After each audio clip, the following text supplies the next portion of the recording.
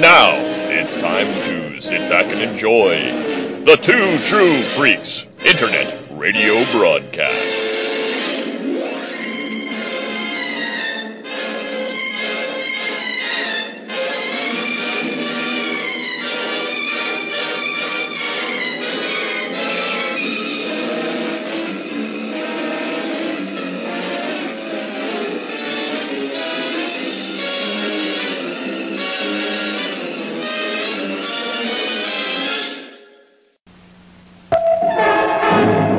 Good news and bad news, girls. The good news is your dates are here. What's the bad news? They're dead.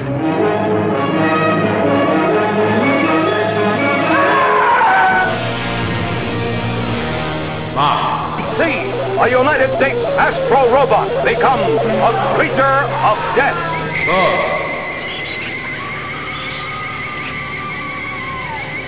And babes. We have come here to this planet for one purpose only, to acquire breeding stuff to repopulate our planet.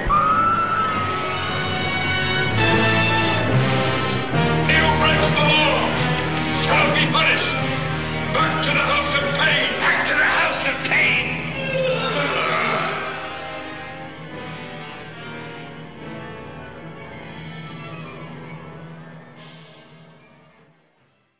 Hello, everyone, and welcome to Bots, Bugs, and Babes, the B-Movie Podcast. From class to cults, all the cheese in between. The movies are B, but the entertainment is grade A. And I'm your host, Mr. Jason Giaconetti. And I'm joined once again by my friend, Mr. John LeMay. John, welcome.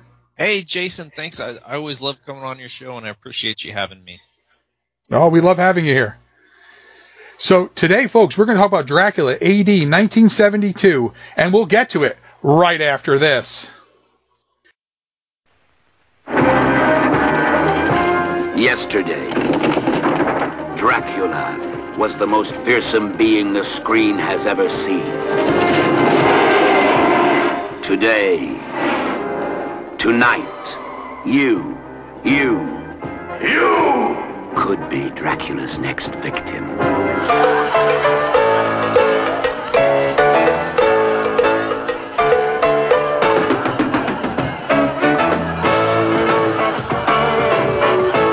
Something new, yet as old as time. Come on, Johnny. A date with the devil. Are you ready? He's ready. He's waiting to freak you out. Right out of this world. Died September the 18th, 1872. 100 years ago to the day.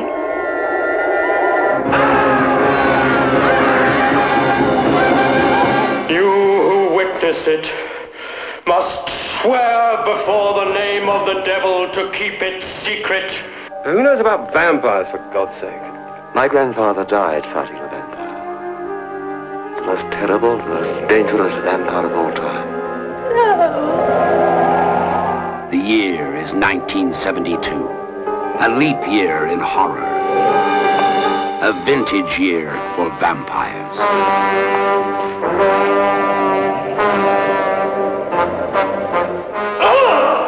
Count Dracula! The time for the masters of horror to meet again in the 20th century.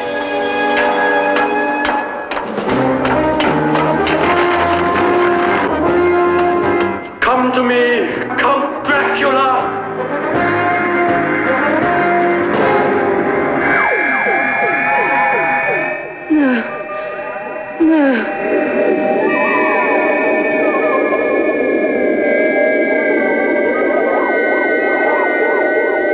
There's too many dreams I got buried up inside, and there's too little time inside.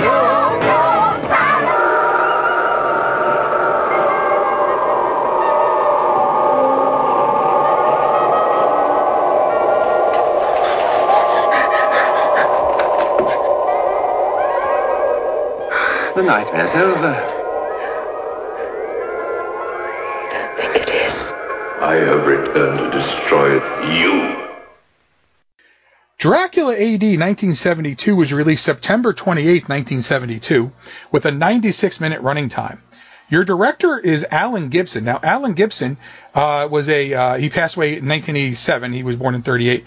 He actually also directed The Satanic Rites of Dracula, which is the follow-up to this, Journey into Midnight, and then he did Witness for the Protection and A Woman Called Golda, which was starring Ingrid Bergman.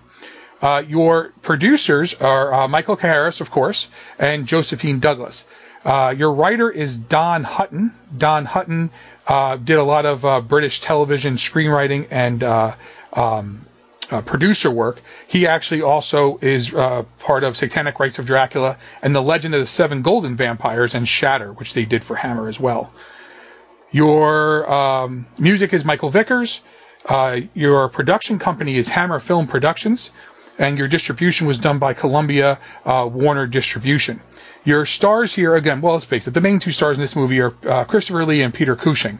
And that's significant because this is the 7th Hammer film that features Dracula and the 6th one of them to star Christopher Lee in the title role. Because remember, Brides of Dracula, you don't really have Dracula. It says Dracula, but it's not really Dracula.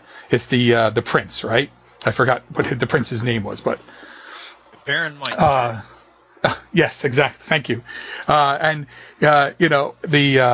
this is also the return of Peter Cushing as Van Helsing since Brides of Dracula in 1960. And this is the first time, the first one to feature both Lee and Cushing together since the original Horror of Dracula, aka Dracula, 1958. And this actually is the second to last of the Hammer Draculas, with Satanic Rites of Dracula following it, also set in a modern setting. This is why this one is so different. The thing is, people think sometimes, they think of like Hammer movies and think of Dracula, and they always think of Christopher Lee, which, because he portrayed Dracula many times for them. But with as Van Helsing, it was only, we kind of get in your mind that like, well, Peter Cushing's Van Helsing, but he wasn't in the other movies with Christopher Lee. But we think more of, obviously, Peter Cushing as the Baron, Baron Frankenstein from the Frankenstein movies, where he reprised that role numerous times. So, all right.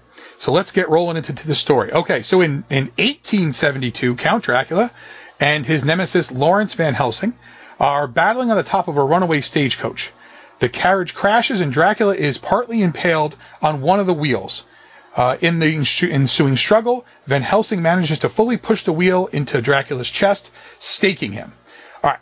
So this scene, and again, I just, for those people who maybe have not seen this movie in a long time, the opening features one of the most famous scenes from this movie, which is the scene of obviously the struggle with the half of the wagon wheel stuck into Dracula's chest. And a lot of people misremember that as the actual end of the movie, which of course it's not.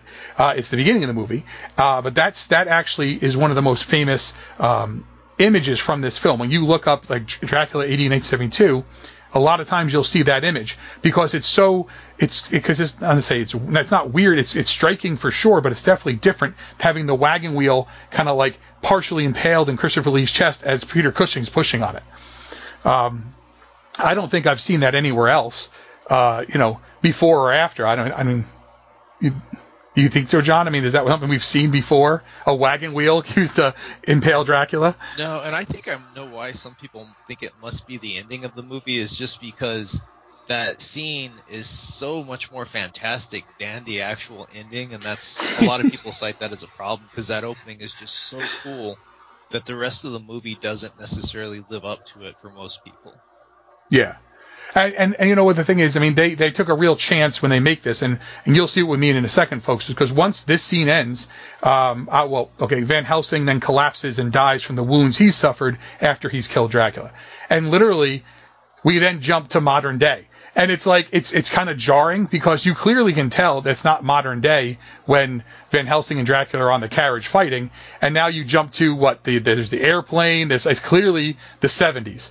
And if you weren't sure it's the 70s, oh boy, is it the 70s. It's right there.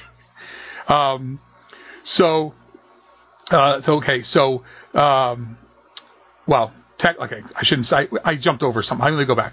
So at the as that happens, a follower of Dracula, who's played by Christopher Niemi, arrives, collects Dracula's remains, and a few days later buries them near Van Helsing's grave at St. Barnabas church.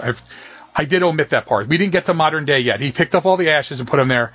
Sorry, folks. So, I mean, in the opening, and then this opening is great. I mean, it's a powerful opening. Hammer would do that every once in a while, give you the real hot open, as we would say for wrestling. You give them a hot open and, kind of go from there. And it works really well. I think that, if the movie would have gone on to be a period piece, it would have just fallen in line with the other ones at the time. But I really think that pops. It definitely stands out as being very different when you think about what happens in the rest of the film. Yeah, and I just want to say, for me, when I was a kid and I first saw that movie when I was 13, that opening was so hyped up. I think it actually carried me through the rest of the movie, even though I can admit it's not that great. Like, it's still one of my favorite Hammer Dracula films. And I think that, again, that opening just hyped me up so much that it lasted the entire movie.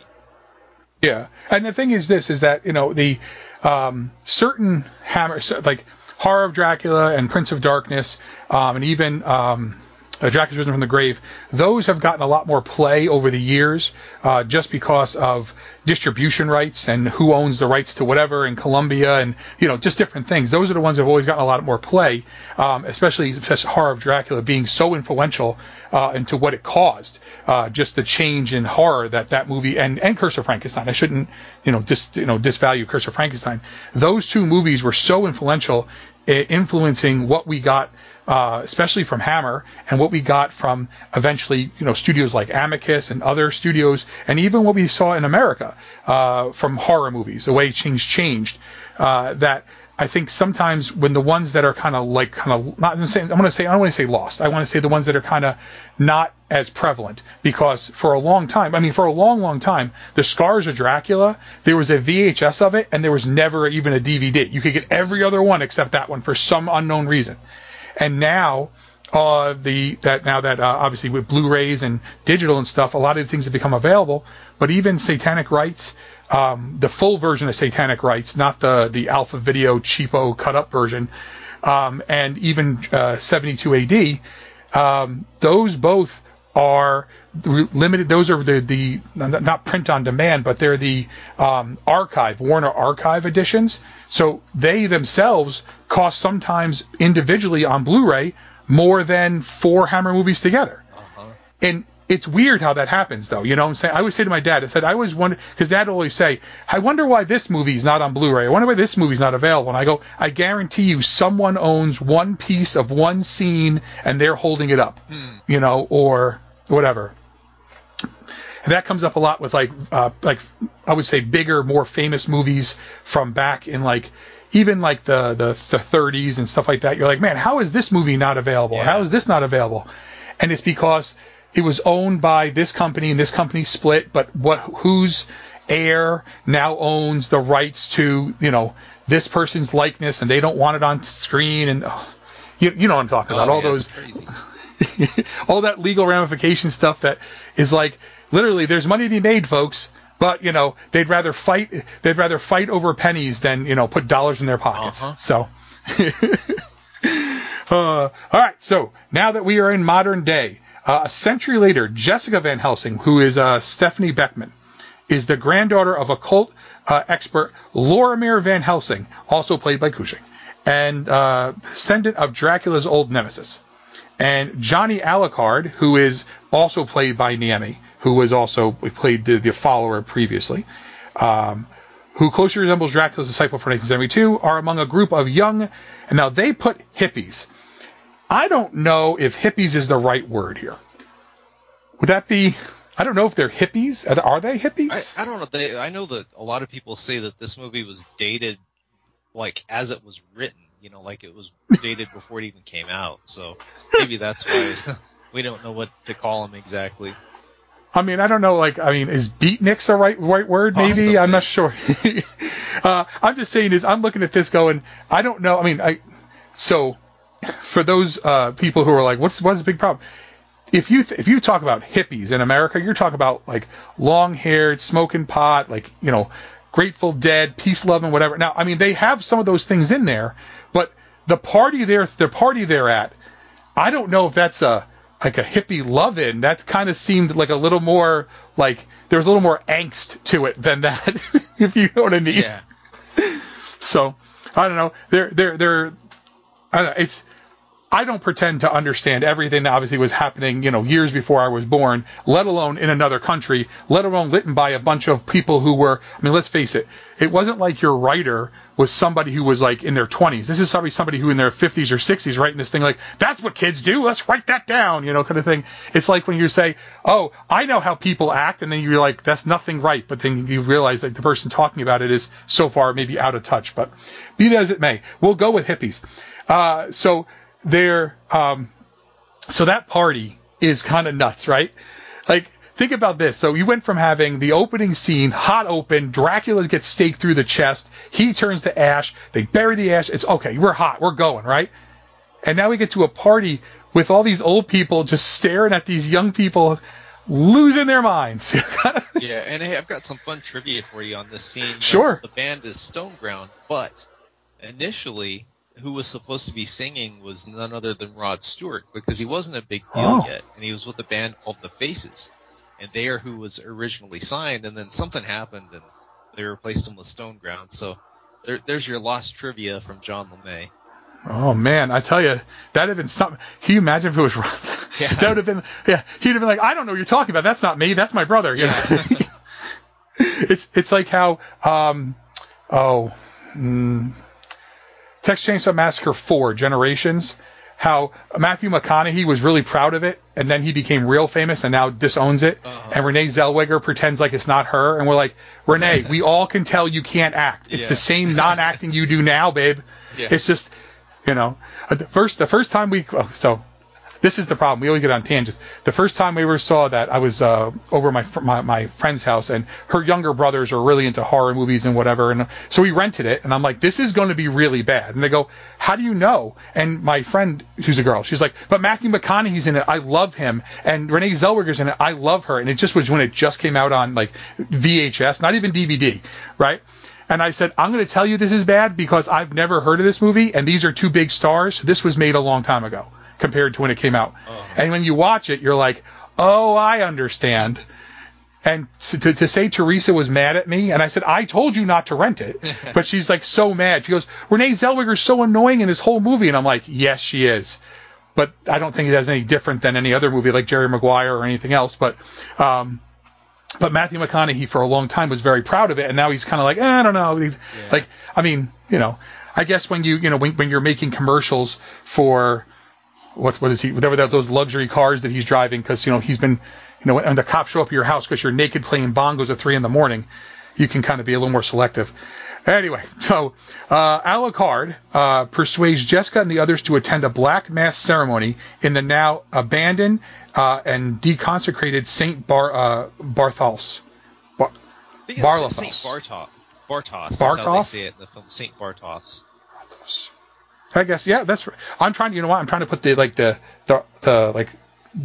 other sound back in, but it shouldn't be there because there are letters there that make the sound a little different. Okay, so St. Barthos, where he performs a bloody ritual involving one of the group, Laura Bellows, which of course is the beautiful Caroline Munro. Caroline Munro. She, of course, we would see her again in Captain Kronos. The another Hammer movie, and of course she was in many other things, including Sinbad and stuff like that, and always great to see her. It's funny because on the Vault we actually talked about Captain Kronos, and when we're talking about you kind of like, I mean, Captain Kronos is a very different kind of vampire movie because it's kind of like a swashbuckler at the same time, so and everyone's like. But there's a scene where she's supposed to be naked, but then she was like, I'm not getting naked. And like they were going to use a stand-in, but there's something else. It was all about like placing her hair properly to cover her chest. And I'm like, I'm just saying is, I get it. I understand all those things. But then it's so funny because then we'll do like the next time out, we would do a movie like Night of the Demons, and Leona Quigley's like, get naked, done. Kind of thing, like put a lipstick in my boob, okay, kind of thing. So which actually is in Night of the Demons, folks, for those who have never seen it. All right, so during the Black Mass, obviously, all living heck breaks loose. Now, they're playing that record, or not record, it's the recording.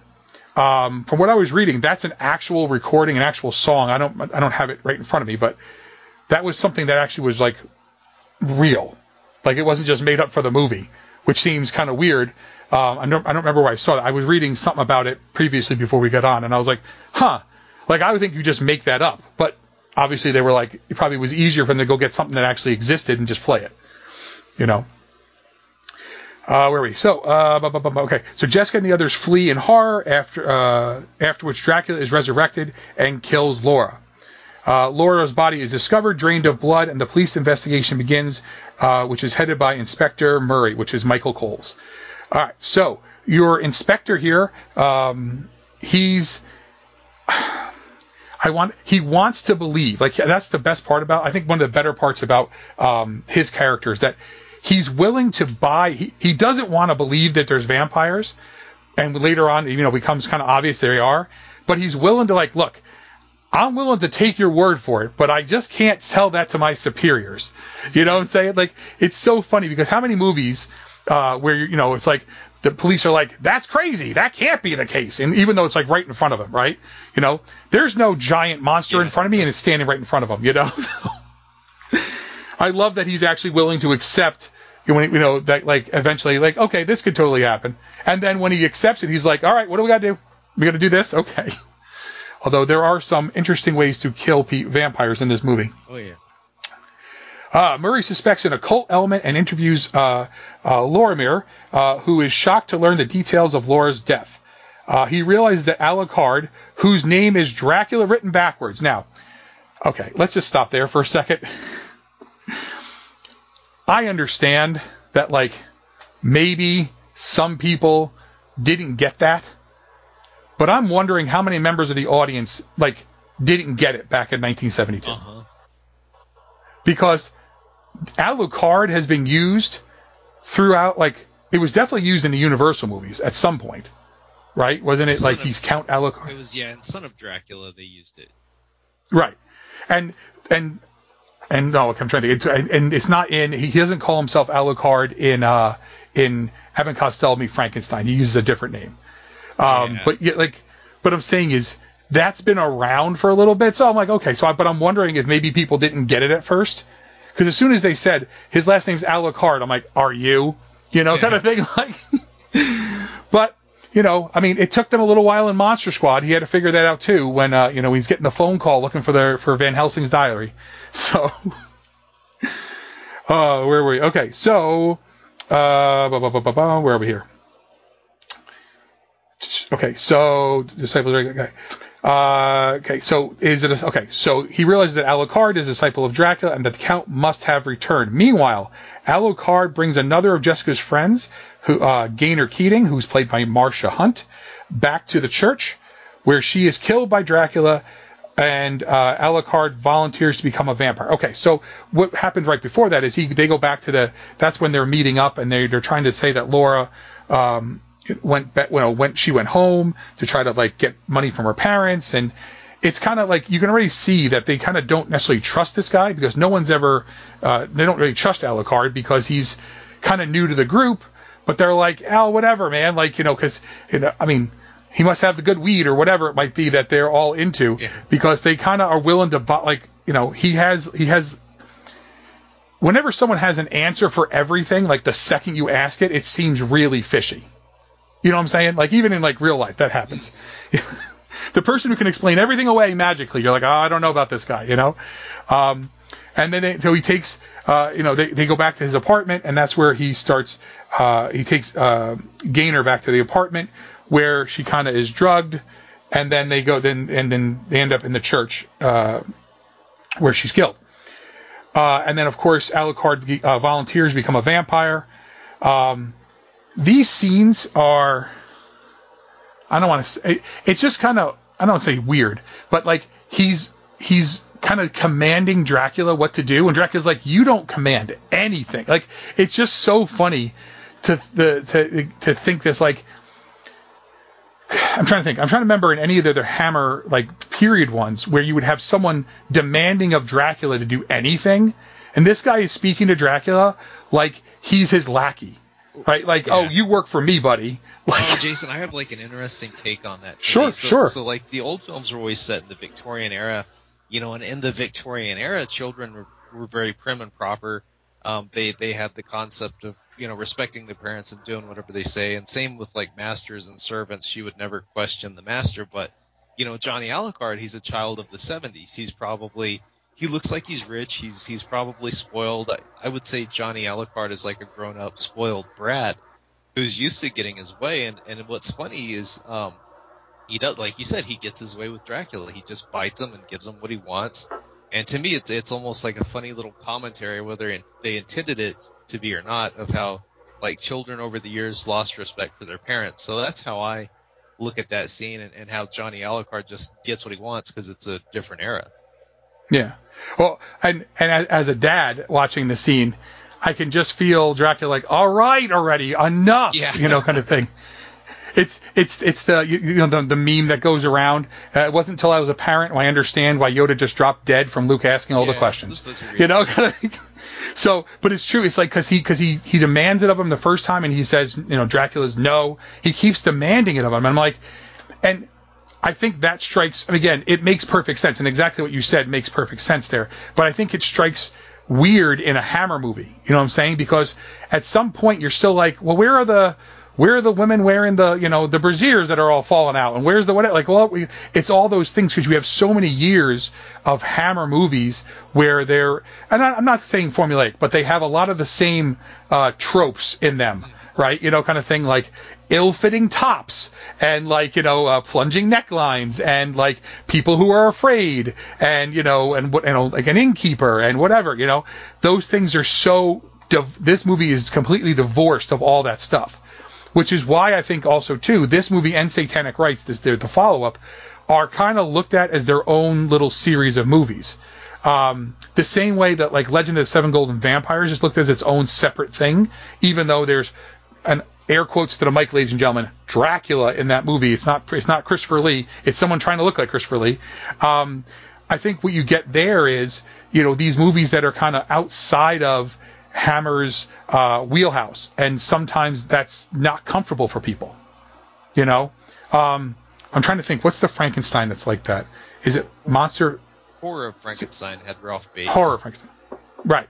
Okay. Yeah. But that Horror of Frankenstein and then Monster from Hell, right? Where they're in the asylum. Yeah. Right. Where Frankenstein is like it fits with the continuity though. Monster from Hell. It doesn't really contradict anything. It's evil of Frankenstein that contradicts the Frankenstein continuity really, really bad.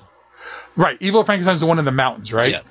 Yes. Okay. On Monster from Hell, people were upset because of what he looks like. He looks like a gorilla. Mm-hmm. That was what upset people. Yeah. Right. Yeah. So, but yeah, Monster from Hell is the one he looks like a gorilla, and then Evil of Frankenstein.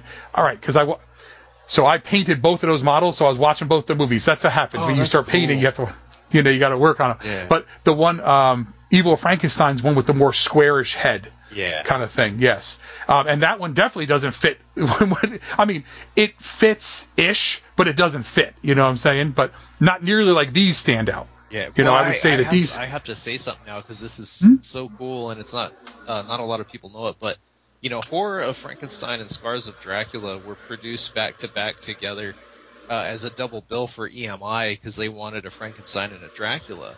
And actually, They did not think Christopher Lee would come back, and John Forbes Robertson, who played Dracula in Seven Golden Vampires, was actually approached for Scars. And then they found out that Lee would come back. So Scars initially was going to be just like Horror of Frankenstein and set in its own alternate timeline. So,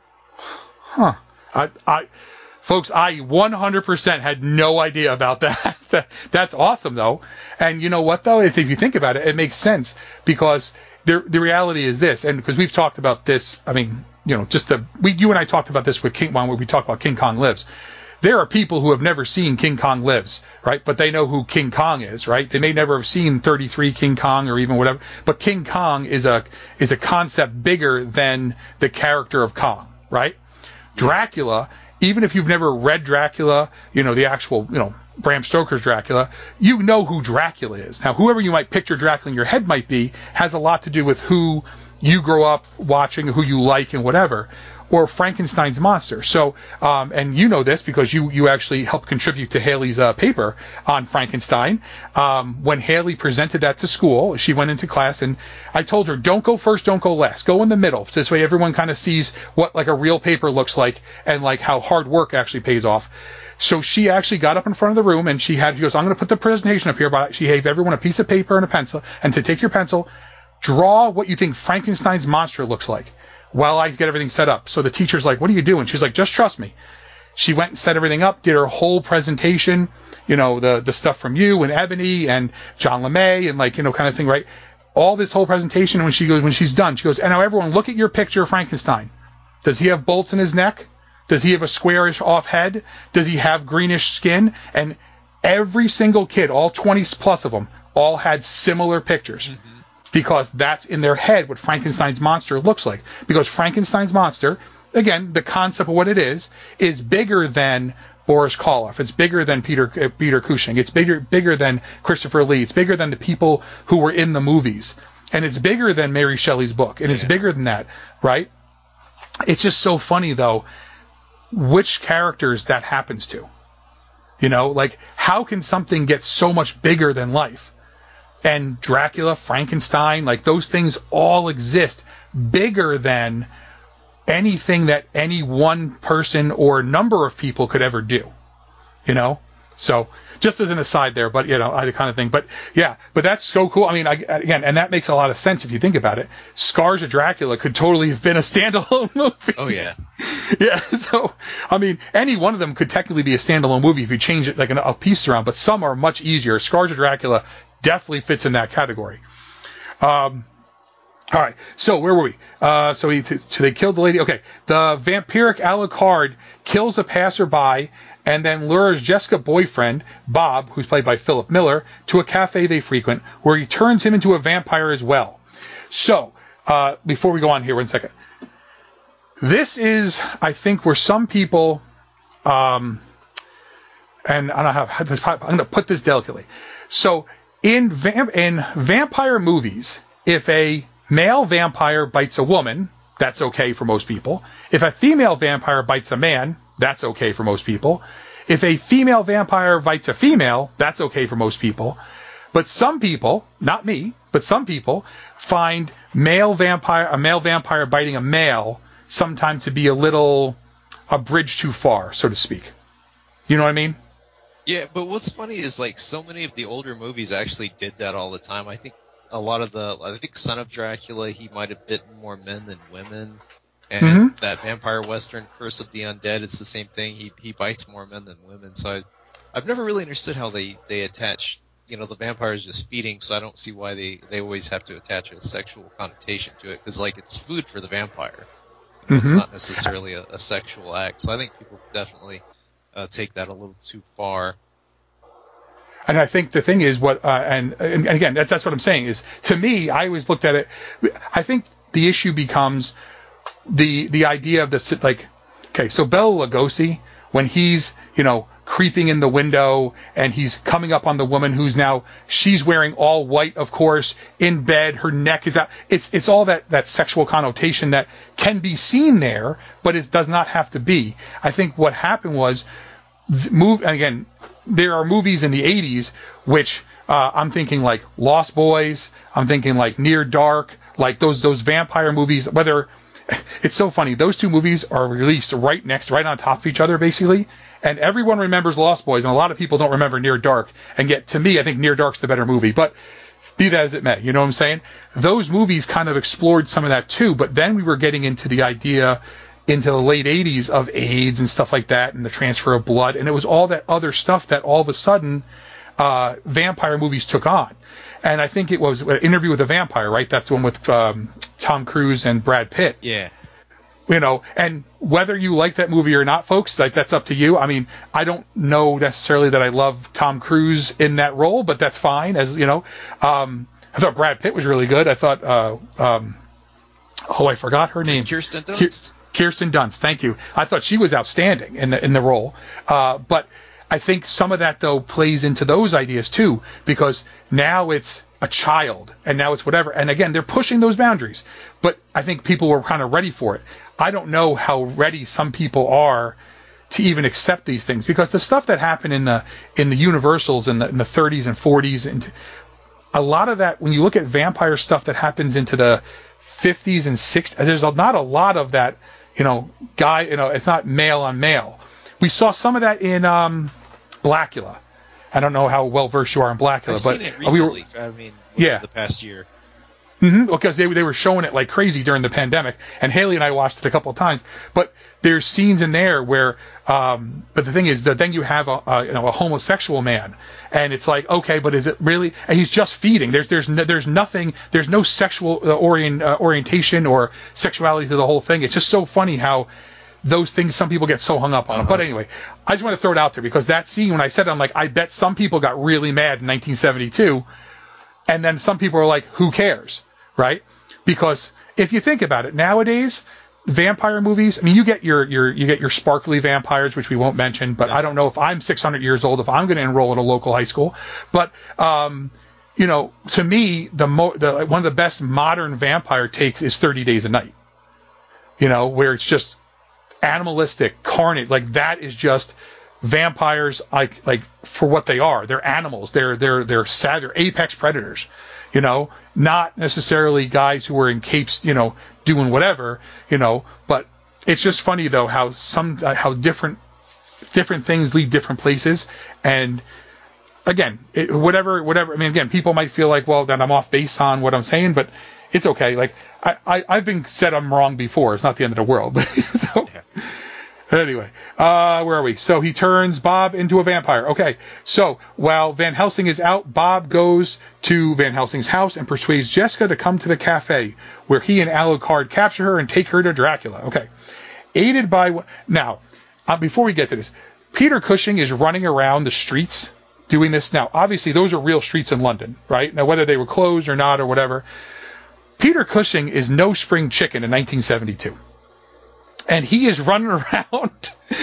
He's out of breath in one scene. I'm like, I bet he is. I bet Pete is out of breath right now. Those are some of my favorite scenes for some reason, though. I think it's the music. I love the score, and I think it really complements it. Yeah. And the score is could not be any more different than the previous Dracula movies in this series. Oh, yeah. And speaking of Cushing's age, it's worth throwing out there that, so originally, when they first wrote this movie, Jessica was going to be his daughter, not his granddaughter. But I think after they were done writing it is around the time that Helen Cushing, his wife, passed away. And he was so grief-stricken that it actually kind of aged him really bad overnight. And once they saw him, they decided he now looks too old compared to like a year ago when we wrote this. He looks too old, so we're going to change her to his granddaughter. So that's why we don't know who Jessica's parents are or why she lives with her granddad. So just kind of an interesting tidbit to throw in while we're talking about his age. I mean, because to think about it, this was filmed 71 for a 72 release. Star Wars was, filmed in like 75, 76, in that range, right? Kind of thing, kind of thing to come out. So it's not like Cushing was like, decades older when he played Grand Moff Tarkin. And even there, you can see he's showing his age. And again, I get it. I mean, it's losing a spouse is devastating. And I'm not trying to downplay that, but I'm saying, but Cushing himself, when he was younger, I mean, like in the early 50s and stuff like that, he's spry jumping around. But that's 20 years after that. And I think any of us can say 20 years later, like what I was doing 20 years ago, I can't do now. Just throwing it out there. Like, unless it's math I can still do. But like, you want me to go run like I used to run 20 years ago? That ain't happening. Kind of thing. So, anyway, where were we? Okay, so they've now captured her. So aided by Jessica's friend, Van Helsing tracks Alucard to his flat and they battle. Alucard actually kills himself with the running water in the bathroom shower. Okay, so this is the point where I said there are some weird ways to kill vampires in this movie. This is it. I love that when he throws with the Bible with the rosary wrapped around it into the coffin so he can't get in, which is a great idea. And then to use the mirror to kind of keep shining the light on him so it's burning him. But I don't know. Like, I understand that that's part of the lore, especially Hammer has used that lore for the running water can kill vampires. Is it really running water if it's coming out of the shower, though? I mean, but I can honestly say this. They used it again in Satanic Rites, right? Isn't that when they're in the basement or something and they just... Yeah, the sprinkler's on. Right. And I'm like, okay. Like, I mean, technically I guess it's running water, but I don't know. My brother always says, modern solution for modern problems.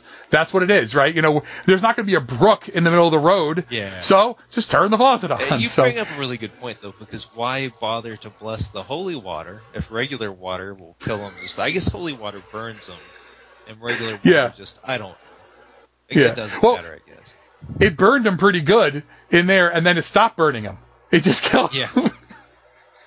So, I don't know. It's one of those things that, you know, but it's the things, it's hard to say this.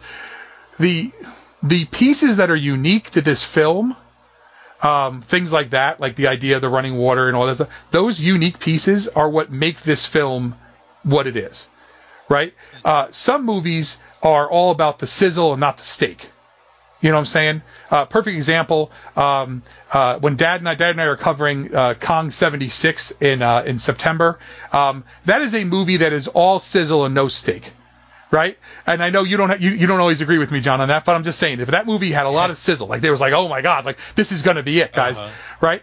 And so there's movies like that, but some movies, you know, that are you watch and you're going, wow, this may not be my favorite movie, but it's not boring, which is the worst thing a movie can be. There's nothing worse a movie can be than boring. Don't be boring. Be different, be crazy, be wild, be whatever. You could be Birdemic. I don't know if you've ever seen Birdemic. I'm familiar with it. I haven't seen it. Okay, but you know what I'm talking about, right? It's unwatchable without the riff track over the top of it. Like, it is that bad. But you know what, though? When you're watching this going... it's a train wreck. You can't look away, but you're like, okay, that was idiotic, moronic. I feel dumber having watched it. But you know what? Okay, you know, it's not a good movie by any stretch of imagination, but it wasn't boring. I mean, it's absolutely asinine beyond belief, but it's not boring. So, but that's what I think sometimes happens when people watch a movie and they're like, oh, I don't like this movie because it doesn't fit into what I want this movie to be. This movie, this film especially, and even Satanic Rites later, they were trying something different.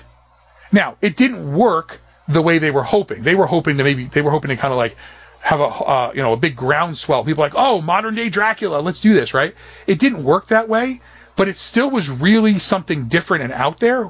And, you know, and if it is the running water here or the soundtrack, like you said, which is completely, you know, fits the movie perfectly. This movie fits perfectly with this soundtrack. You know, that alone sometimes, I think people sometimes get blinders on and they just don't want to see the stuff that works in a film because they're like, well, I don't like this.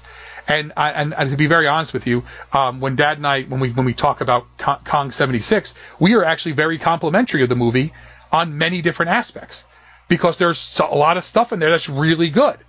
But at the end of the day, it's not a movie necessarily that whatever, you know, kind of thing. But it's like anything else. It's like when you and I watch King Kong Lives, there are some really good aspects of that movie, but there's some things, in my opinion, things fall short, and that's okay. But it's not like I'm dismissing it out of hand like it's the worst piece of garbage I've ever seen in my entire life, you know. And I think sometimes people it's all or nothings. The all or nothings bother me because life isn't all or nothing all the time, you know. So anyway. So now we are, Johnny Alucard is now now I love when the inspector shows up and they look in the bathtub. So the actor who's playing Johnny Alucard, he's clearly holding his breath, but his nose is out of the water a little bit because if he moves, you'll see any air bubbles, but he's got to be dead, right? Okay. So now back at the church, Van Helsing finds Bob's dead body slain by the sunlight before he could reach his resting place. And Jessica's in a trance with Dracula planning to take his revenge on Van Helsing's family by turning her into a vampire. Van Helsing sets a trap for Dracula by placing a pit of spikes underneath the graveyard and waits for him to return at nightfall. So in the church, the two have a struggle. in which Van Helsing attempts to kill Dracula with a silver knife, but Jessica pulls the knife out of Dracula after he falls off of the chorus, the choral staging in the church. So I loved that he pulls out the silver knife to stab him. Like, it makes perfect sense. We know that, vampires can't handle silver, but like, I'm trying to remember another time when we saw a Now, I guess, what do you call it? In Cronus Vampire and Captain Cronus, doesn't he cuts him with the sword because the sword is made of silver, right? I think so. I'm trying to remember. I think so. It's been we reviewed that a little while ago, so it's been a few months, or been maybe a year or two since I've seen it. But I love that idea, and it's like, it seems like that would be such a natural idea to have even back in Victorian times. Yeah. Just to have a knife or a dagger made of silver to stick a vampire with. But I don't remember it ever coming up in any other Dracula movie. At least if it did, it wasn't a main point. But I thought it was a great little nod here, making perfect sense, of course. So now Jessica, of course, can pull it out because she's not turned. That's when they fight to the outside. Van Helsing throws holy water at Dracula, which burns his hands and causes him to fall into the pit of stakes. Realizing that Dracula is still barely alive, Van Helsing uses a shovel to push Dracula into the stakes even further. Dracula dies, his body crumbles to ash, and Jessica's spell is broken. As Jessica embraces her grandfather, the title "Rest in Final Peace" is shown, obviously, in what is it, Latin or whatever's on there, right? Yeah. So the as you said, the climax of this movie does not live up to the opening of this movie. It's not a bad idea to think like, well, I'll get Dracula out here and we'll just get him to fall into this pit of stakes and that'll work. Yeah. It just, I don't know. It seems anticlimactic. Like, it doesn't seem like this is kind of undignified too. How he falls in face first, and the cape's kind of tossed up over his, his butt. You don't usually see Dracula like that. I feel like it was a indignant end for that type of a villain. Now, do you think part of that might be trying to throw this, because this movie is so different in the grand scheme of what we have by way of the other Dracula movies? Do you think maybe that was done on purpose? Oh, well, could be. I'd never thought of it that way. Yeah. I mean, I don't see how that helps. Kind of thing. I don't see how that helps the movie to try to make Dracula look not like a fool, but kind of more foolish than you would normally have Dracula die. I mean, let's be honest. Dracula has died in some spectacular fashion in this series, right? Yeah. Especially like when they shoot the ice out and the ice slipping under, or when he gets impaled on the cross. Like, there are some awesome ways that they've killed Dracula. This one kind of seems like, Yeah, So, Anthony Hines always said he put extra thought into how he would kill Dracula, so it would be, really bombastic and over the top. And I feel like with this movie, they felt like, well, we've already got our hook in the fact that Dracula is in modern times, so we can just stake him, this time. I think this is the first movie where he dies via a regular type of stake through the heart, kind of. I think so. Yeah. Yeah, because I'm trying to think. Yeah, because he doesn't. Yeah, there's no other time where he's staked like that. Where Dracula's staked. Like, other people are staked, but he's never. Yeah. And the thing is, I think too, though, maybe some of it was. I guess it might have been hard to figure how you were going to do because the carriage wheel thing in the beginning is so cool, but that wouldn't fit at all here. Like, you know what I'm saying? Unless there was like an old broken down carriage, which would make sense in a church graveyard, or I don't know. So, be it as it may. Anyway, folks, so the idea though is, and some of you are saying, this sounds like a really weird Dracula movie. It is. It is very different than any other Hammer Dracula movie up to this point. And that doesn't mean that it's not good. It just means it's different. It's not my favorite. I'll be very honest with you. I don't love this one as much as I love some of the other ones. I mean, I think we can just take Horror of Dracula out of the running because that to me is my favorite Dracula movie of all time. But like, some of the other sequels I thought had some better pieces into it. Not to say they're perfect, because trust me, there's plenty of times in the other ones you're like, come on, like, you just want to turn up the IQ sometimes on some of the village people, because they are not the village people with the YMCA, but the village people in the village. Yeah. That's a different movie right there. Can you imagine that one? That's the third sequel you didn't get, Dracula at the YMCA.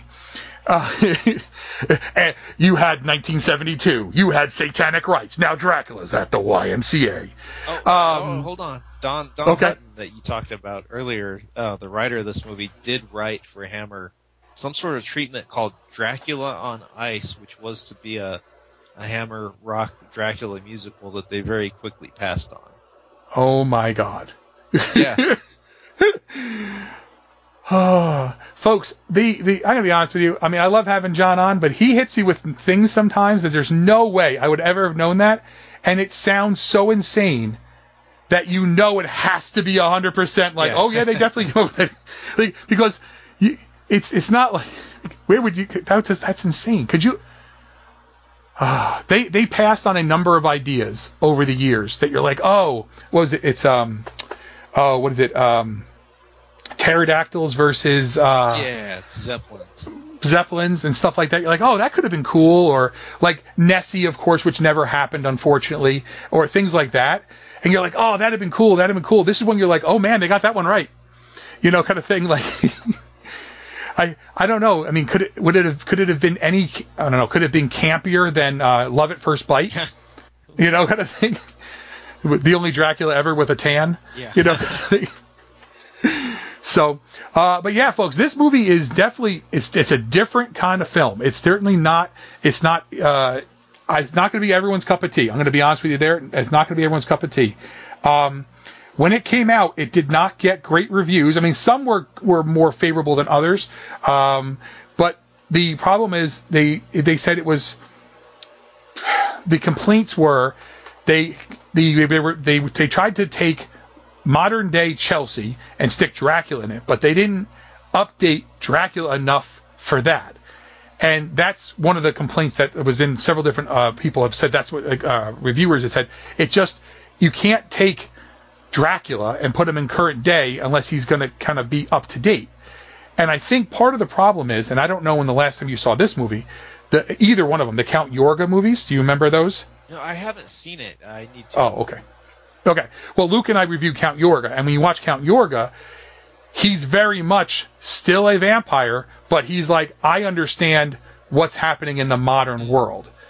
This movie, you have Dracula, who, again, there's no way he could have, he's not like he's lived the whole time. He's been dead. He's been ashes buried next to Van Helsing in the ground in the graveyard, right?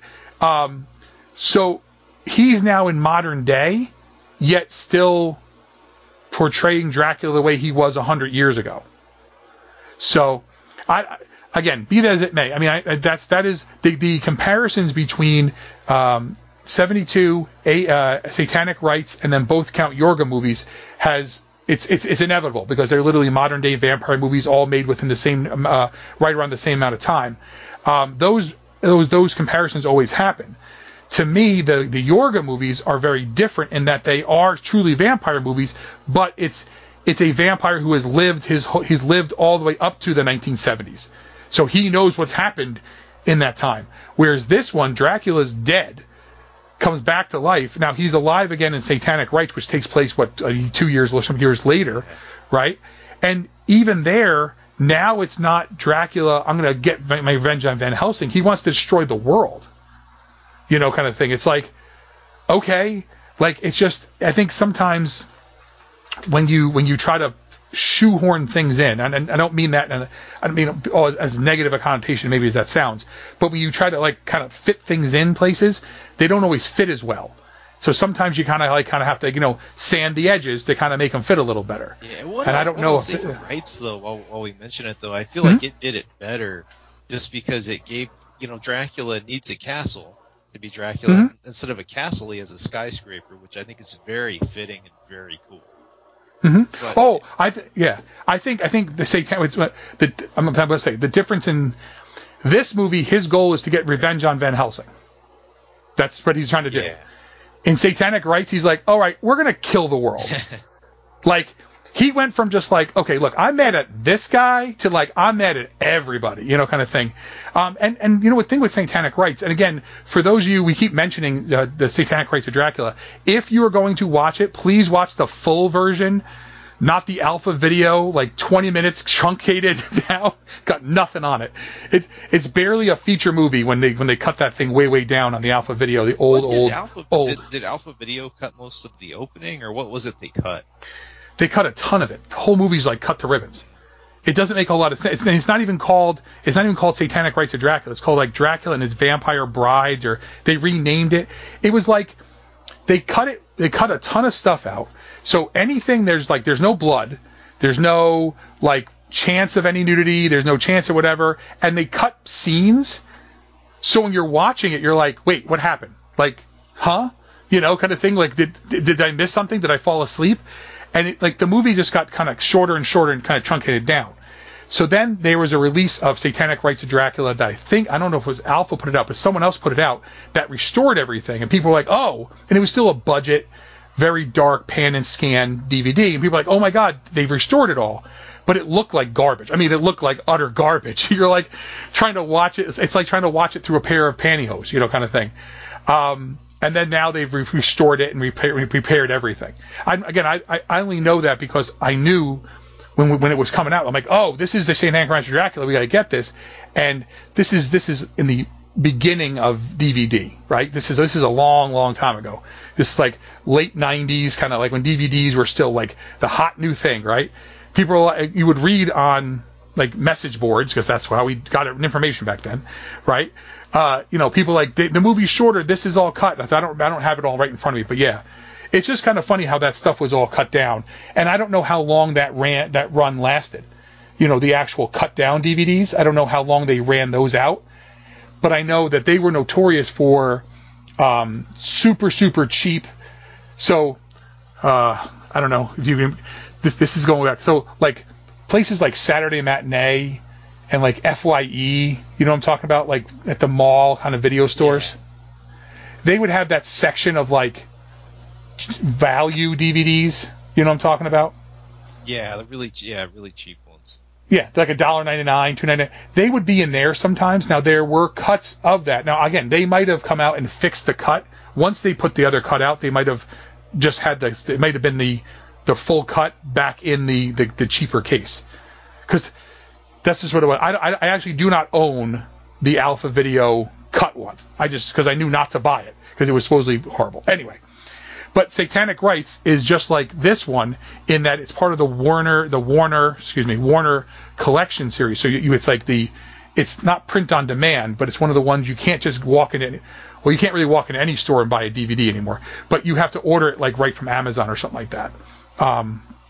And it definitely is a modern day, another modern day Dracula movie. So, yeah. So folks, again, I wasn't alive in 1972 to see this. John, you weren't alive back then either. No. Kind of thing, right? we're too, it's rare that I can say I'm too young for things sometimes, but I am definitely too young to have been for here. But, did you see Dracula 72? Did you see this as part of some drive-in double feature or something like that? Who knows? I mean, all kinds of stuff happened back in the 70s, even though I wasn't there, kind of thing. If you've seen this and, hey, you're like, oh, I've never seen this in the theater. Let's hear from you. Send feedback in. I'll share it with John, of course. And we can make sure we talk about that. The other thing is, too, if you've never seen it and now you watch it and you're like, oh, my God, this was amazing. Let's hear that, too. Or, because, again, one of the great things about this show is that Dad and I and Luke and I and obviously you and I, John, we touch on lots of different films. We're not just doing movies from the 50s or movies from the 60s, they are all B movies, but let's be very honest. Sometimes our definition of B movie gets a little wider than others. I think you can agree with that, right? Yeah. So, people, we touch on like straight up horror, we touch on fantasy, we touch on adventure, we touch whatever, and we touch on movies that maybe had a lot bigger budget and a lot smaller budget. So, we love to hear from people on this stuff. So, let me just look real quick here. It says, okay, the Blu-ray. Okay, yeah. So the Blu-ray was released in 2018 as part of the Warner Archive collection. I knew I had to find that there. The other thing is, this movie actually, Tim Burton claimed that this was one of his favorite films.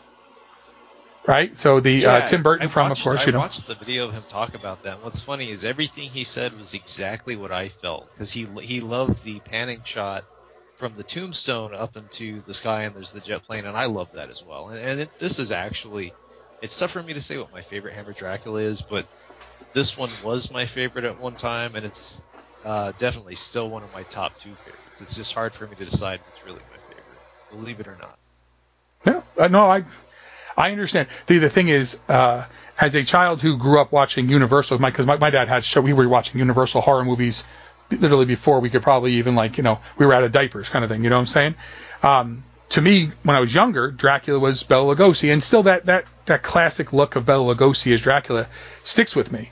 But as soon as I saw Horror of Dracula and Christopher Lee as Dracula, I'm like, oh my God, no, that's what Dracula looks like. Yeah.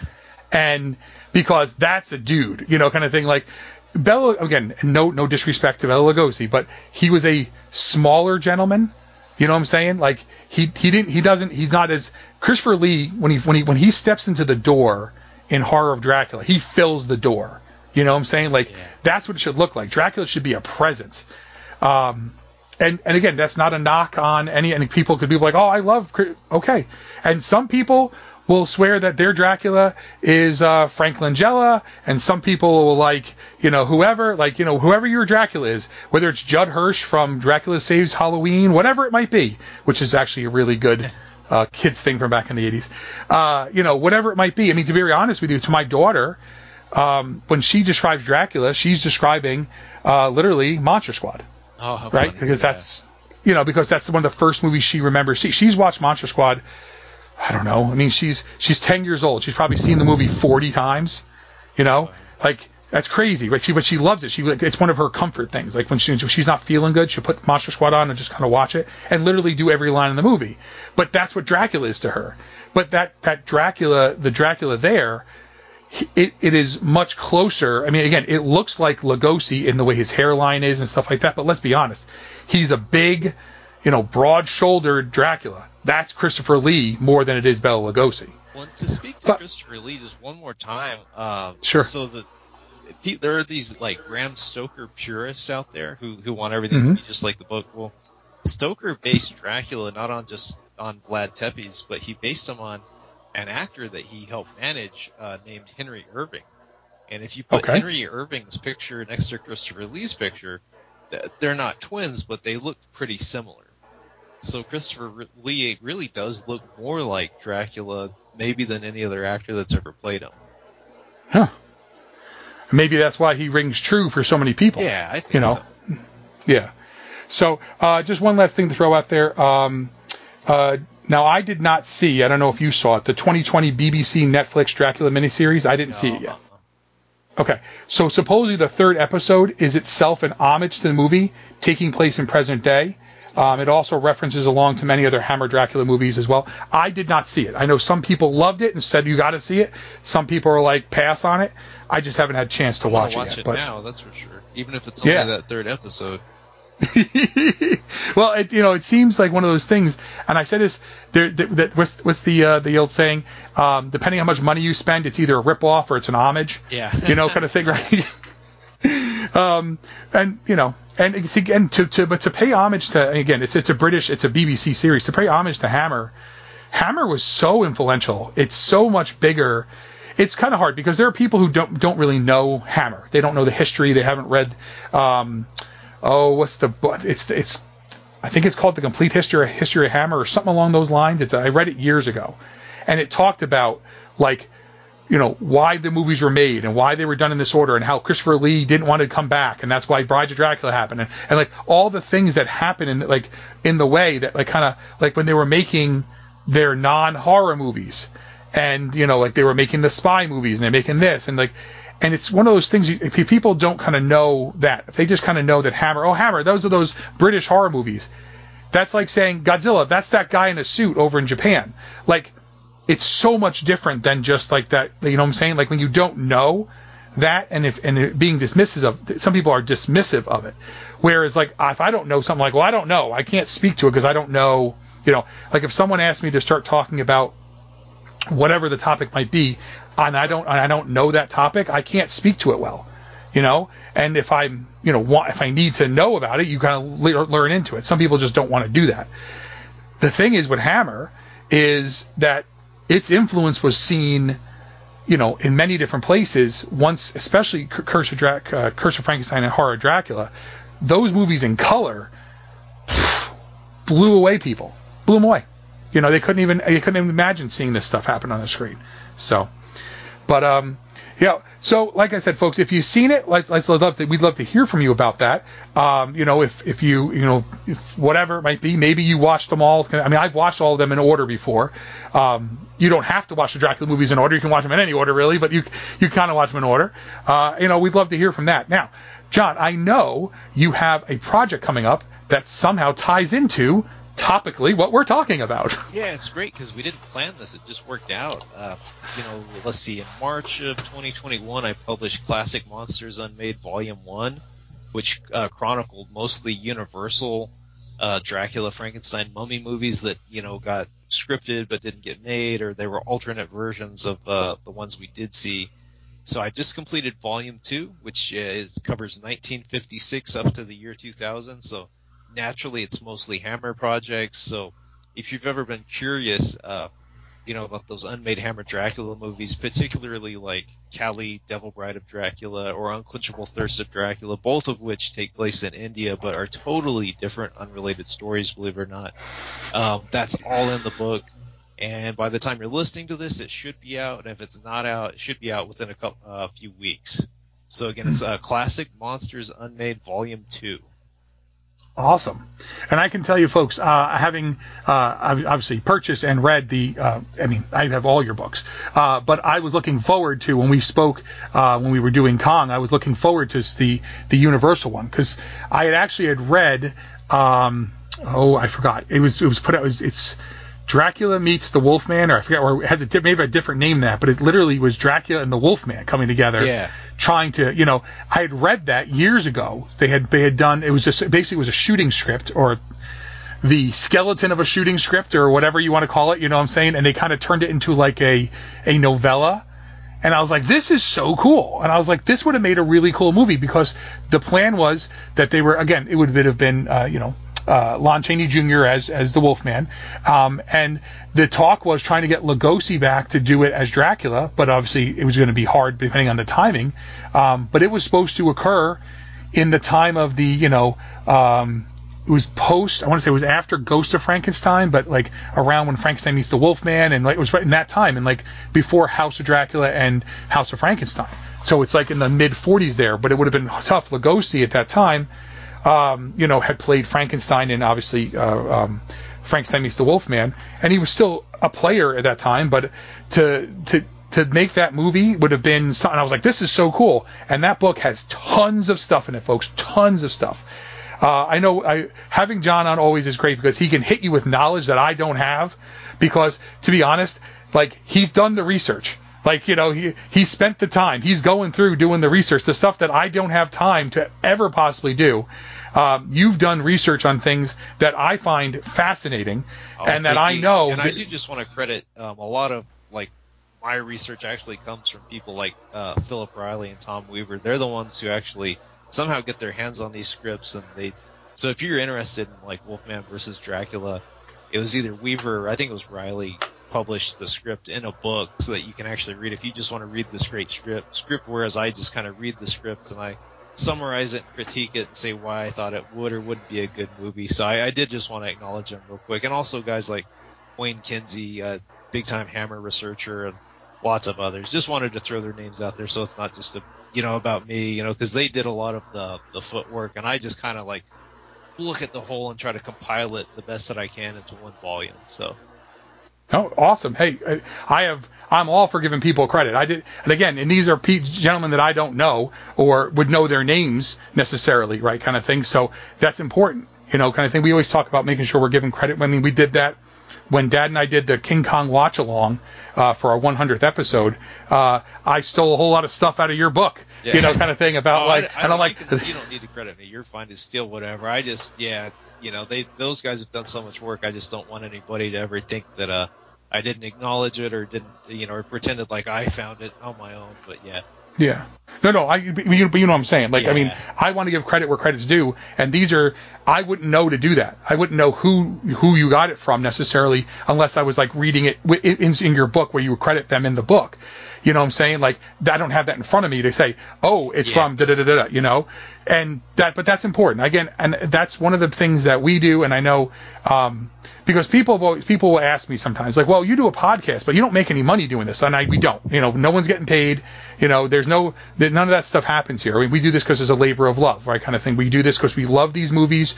We love entertaining people. We want to me, I love, you know, people discovering new movies that they've never seen, whether they're old or new, and they're like, "Oh my God, you were right about this," or people have said to me, "You're full of crap. That movie was horrible." I don't. That's fine because a discussion can happen, you know. And I think sometimes that's lost, you know, the art of having a discussion and talking about things and sharing that kind of stuff is always fun. But I again, like I said, I love having you on. You bring a wealth of knowledge to us here that, you know, we wouldn't necessarily have. And to be honest, the movies that you and I cover are, you know, aren't always the same. They definitely are an eclectic bunch. Best way to put that, you know, kind of thing, right? Yeah. The chances of us covering a Hammer movie on here are not always great because we've covered Hammer on the Vault and stuff. But on the Vault, we certainly were going to cover Dracula 8072. So that fits perfectly here, you know, kind of thing. It's kind of different. It's out there. It's got a soundtrack that totally fits the movie, but is not a regular Hammer soundtrack. It's modern day, yet it has like old school feel to things. It's a different kind of flick. So, John, I just want to say, you know, thank you very much for being on the show. I always appreciate you coming on. I always appreciate you, you know, willing to talk movies with me, you know, kind of thing, is in the craziness that is our lives, trying to line up times to do these things, you know. Well, I always have fun, so anytime. I appreciate it. All right, so John, be on the lookout for John's new book dropping. You know, the volume 2 of the unmade the horror movie classics. Also, if you're into you know, Godzilla, kaiju in general, John has written a number of about Lost, you know, Tokusatsu, Lost Kaiju. You have the fanzines. I love those fanzines, by the way. Oh, thank you. I've told you that, but I love those because the thing is, they're quick hitters, right? They come in and it's like, oh, okay, and I can start reading that because during the school year, my time is very limited. So it always feels nice to be able to read something and get to the end of something. Yeah. You know, you feel like you accomplished it. Even if it's only like 100 pages, you're like, oh, I got it done. But like, you know, some of your books are like, you know, 500-600 pages long by the time you're, you know, and I'm like, and I feel like, oh, I'm not reading fast enough, you know, kind of thing. But they're always interesting stuff. You know, especially when you touch on, you know, movies that maybe we touch on here. You know, we've talked all about, Dad and I talk about Jaws all the time, because of, you know, Jaws being the blockbuster that it was and what helped set up things. And your book, you know, the unmade Jaws movies and the unmade Jaws sequels and spin-offs and whatever, there's so much in there that if people are interested in that stuff, folks, go check it out. I mean, you can get them right on Amazon. I have hard copies of most of them. I have everyone on the Kindle, so I can bring it to one. Whenever I have my Kindle with me, I can read it. But I have hard copies of especially the ones that I'm most interested in, because so then I can just reference real quick and put, you know, mark pages, you know, with my bookmarks when I'm doing research and doing stuff like that to get to you guys. So, but yeah, folks, so check that stuff out. Of course, any questions you have for myself or John, send them in. I'll pass them along. All right, John, thank you very much for being here, as always. So as we say here, ladies and gentlemen, keep those cards and letters coming, and keep watching the skies. This is Tokyo, once a city of 6 million people. What has happened here was caused by a force which, up until a few days ago, was entirely beyond the scope of man's imagination. Tokyo, a smoldering memorial to the unknown, an unknown which at this very moment still prevails and could at any time lash out with its terrible destruction anywhere else in the world. Hi folks, Luke Giaconetti here. I'd like to ask you a few questions. Do you like giant monsters, or as they're called in Japan, Daikaiju? Monsters like Godzilla, Rodan, Gamera, King Ghidorah, or Mothra? Do you like more obscure monsters, such as Gappa or Yongari? Do Do you like giant heroes like Ultraman, or super robots like the Shogun Warriors? If you answered yes to any of these questions, then I think you might like my podcast, Earth Destruction Directive. I'm a dedicated fan of all things Daikaiju, and I'd like to share that with all of you. Please check out Earth Destruction Directive at twotruefreaks.com. Earth Destruction Directive, where we turn your Daikaiju dreams into city-smashing reality.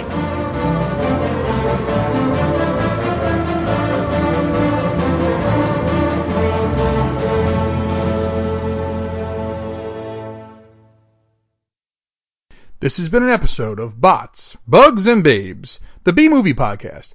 If you'd like to contact me, please email the show at botsbugsbabes@gmail.com.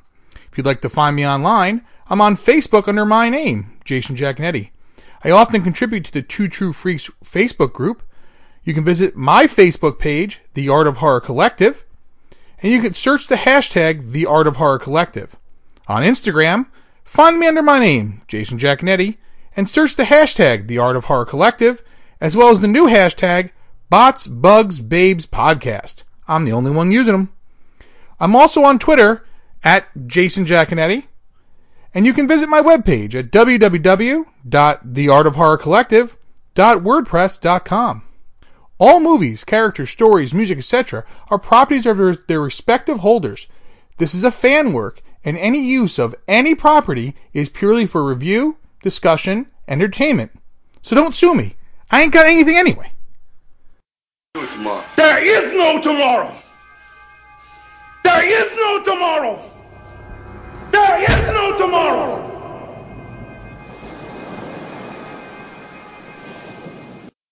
Will you stop?